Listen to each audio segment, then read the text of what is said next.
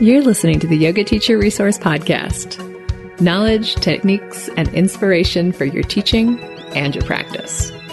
I'm your host, Mado Hesselink. If you're a yoga teacher who loves learning, is passionate about spreading the benefits of yoga, and desires more resources to support your teaching, you're in the right place. Let's get started with today's episode.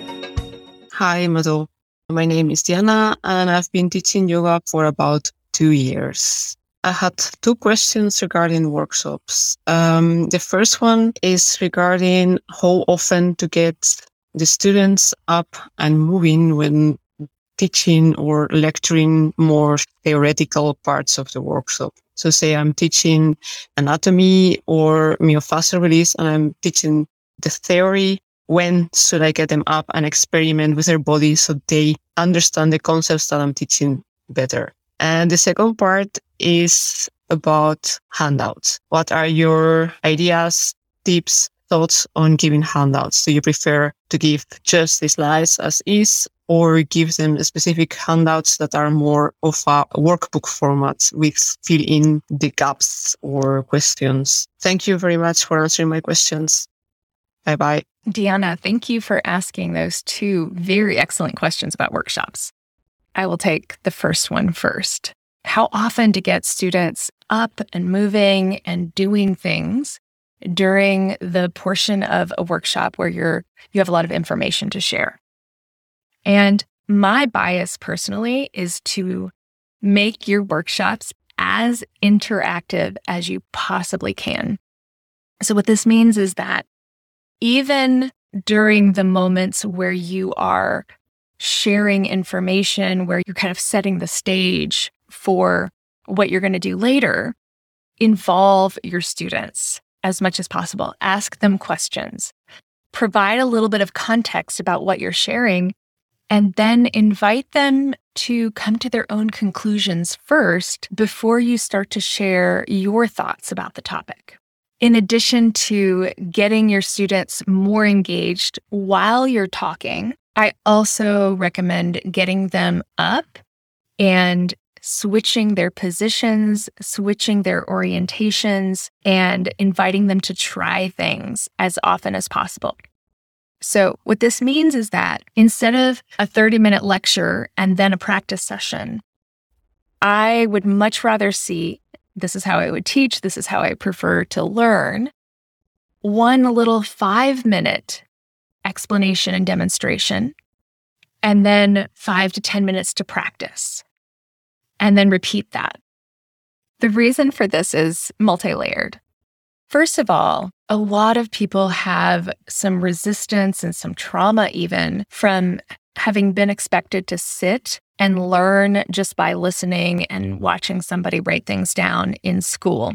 Everybody can learn by doing, but only a small percentage of the population can learn passively like that. Those people have plenty of opportunities to learn through podcasts, books on tape, online courses, etc. So when you have the gift of being in person, it's a lot more inclusive to teach in a way that more people, specifically people who don't learn well while they're sitting still, are going to be able to benefit from.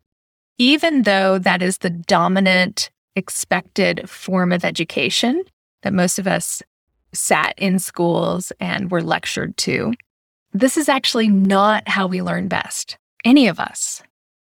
Our brains can pay really good attention to something for about 20 minutes. So that is the absolute longest that I would stand or sit and talk for. After that, we need a change in orientation. We need to use different senses. We need to move.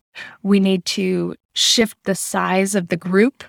Anything that creates a reset for the brain and tells the brain this is a new situation.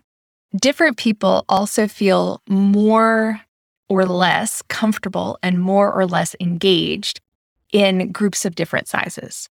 Some people really come alive in a big group and love sharing stories and examples and asking questions in a big group. Other people thrive in smaller groups, like groups of 3 or 4 or 5. And some people really feel most comfortable just one-to-one. So when I teach a workshop, when I teach a training, I really like to switch up the group sizes, sometimes engaging in conversations with the whole group, sometimes breaking them off into smaller groups. And I really like partner work, not necessarily physical partner work, unless people have opted in and consented to that. And to be clear, this is for workshops. I probably would not do this in a regular class setting unless it was a group that really knew each other well. But there's 2 ways that I like to pair people up. One is the demonstration, and one is reflection.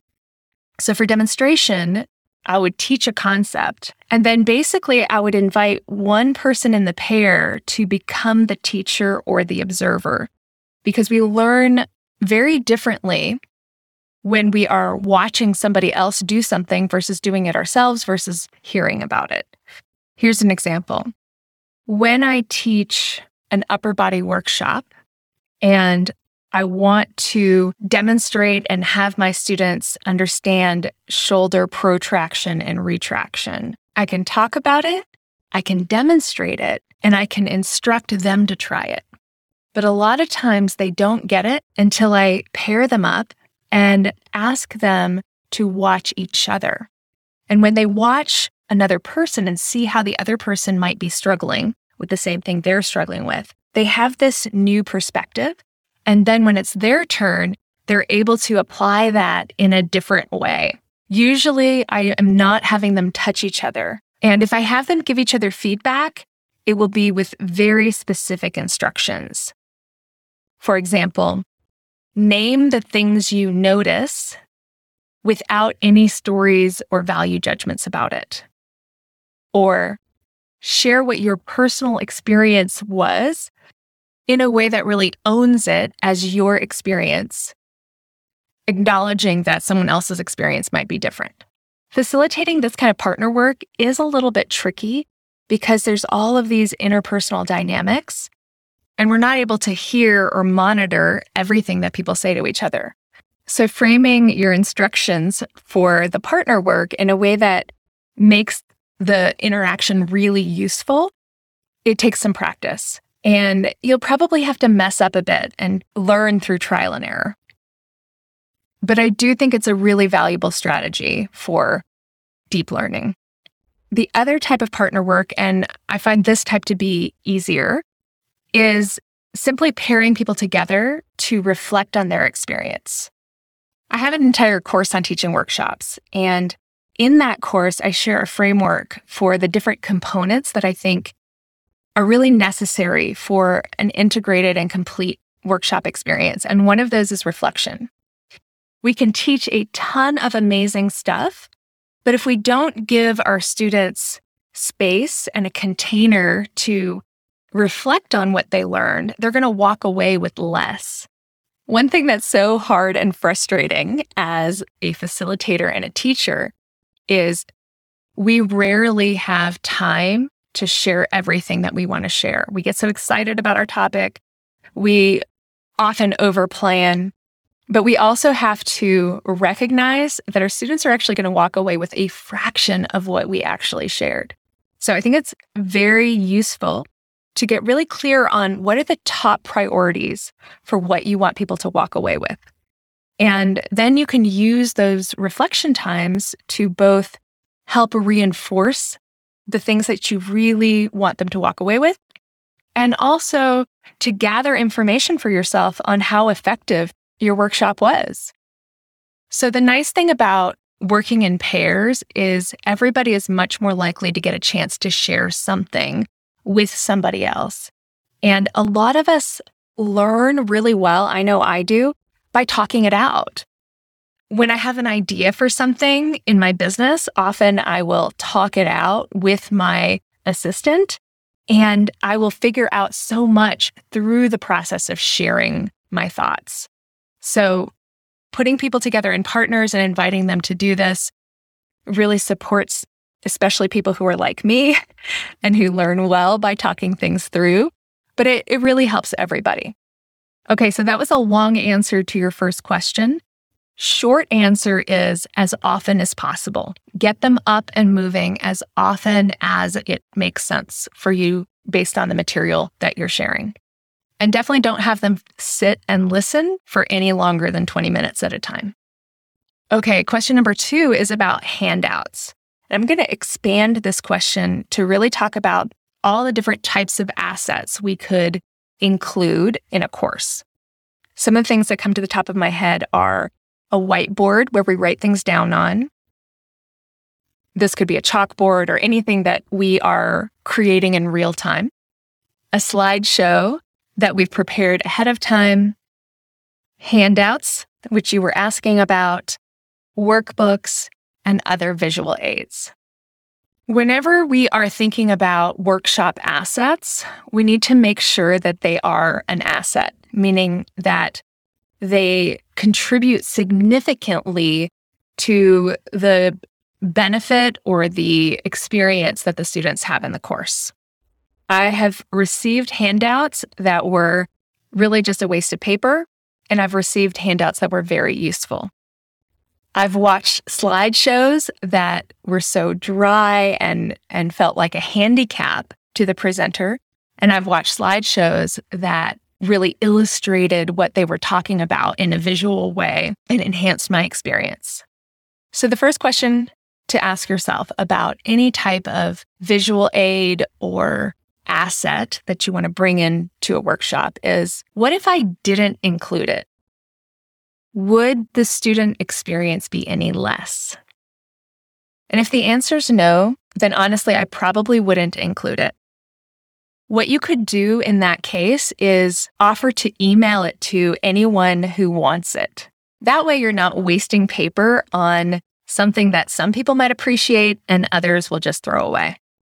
The other question to ask yourself is, where do I want the student's attention to be? Do I want it to be looking down at a piece of paper? Do I want it to be looking at a screen? Or do I want it to be focused on me and what I'm talking about? And none of these is wrong. I'm not saying that to bias one over another. There may be times when you want them to be more introspective, and you might want to include a workbook where they have quiet time and they're generating their own ideas. You might want to have the screen up because the level of detail that you can provide in a slideshow is going to really contribute to their understanding of the topic.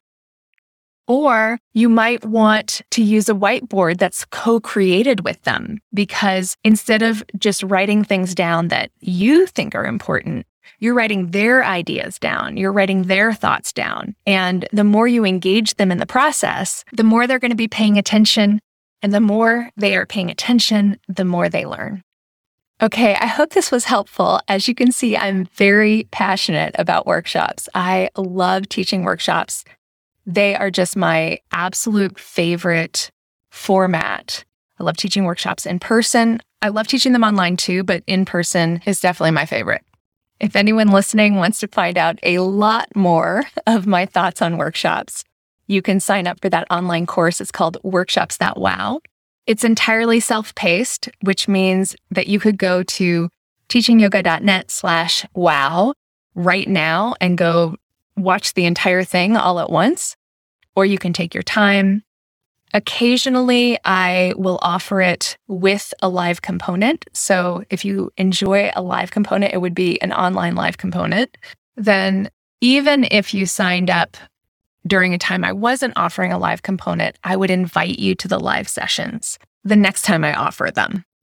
So the link for that again is teachingyoga.net/wow, just WOW. Thanks, Deanna, for these really great questions and the opportunity for me to talk about one of my favorite topics. And to all of you who have used the record a question for the podcast button on my website so far. I'm loving this new type of episode. I love having your voices on the podcast with me. So if you have a question or one pops up in the future, go to teachingyoga.net and find that record a question button. Thank you as always for listening. And thank you for caring enough to teach yoga.